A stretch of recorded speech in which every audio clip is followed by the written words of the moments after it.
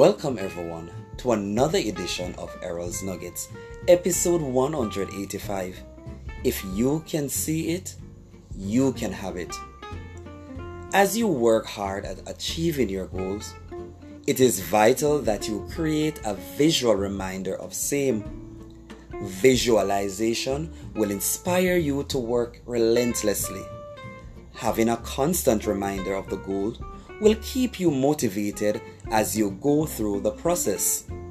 Take pictures of your goals and put them at different places. When your eyes take a picture of the reminders, it will stimulate your brain cells to go get your blessings.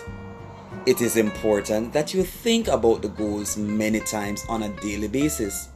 Also, write down a plan and take actions every single day.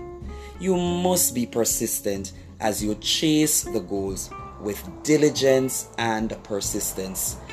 I am Errol Campbell, and remember, if you can see it, you can have it.